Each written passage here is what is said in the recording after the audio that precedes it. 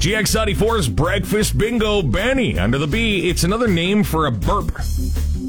Belch? Belch, yeah. Yeah, Bulge. I'm going to give it to you, so you're on the right track. When something's too good to pass up, it's this under the I. Irresistible. Yes. A woman who has taken special vows committing her to a religious life. I don't know. Starts with an N. She is a nun? None. There Yes. you go. I know you know that one. A judge gets attention with what? Under the G. Bangs it on the desk. That's a word. Gavel. Gavel. Yes. Well, I wouldn't have got that. And the last name of a well-known British chef and TV personality. First name's Jamie. Last name under the O. Chef? Yep. Jamie. This is a tough. Britain? No idea. Oliver. Yeah. That was a No, hard one. GX94's Breakfast Bingo. Reader, it's another name for a burp.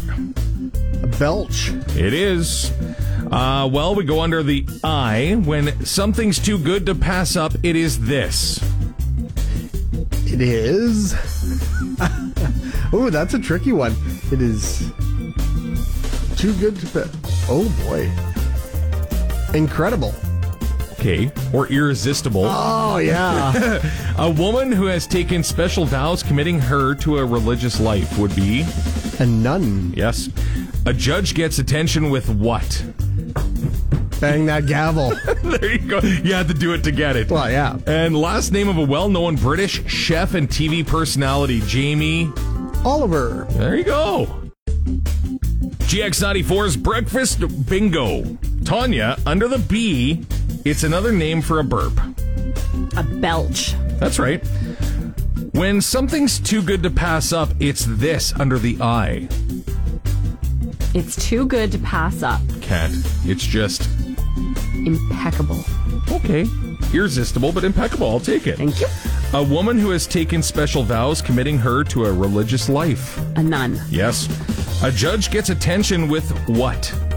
A gavel. Yeah. Got a bang.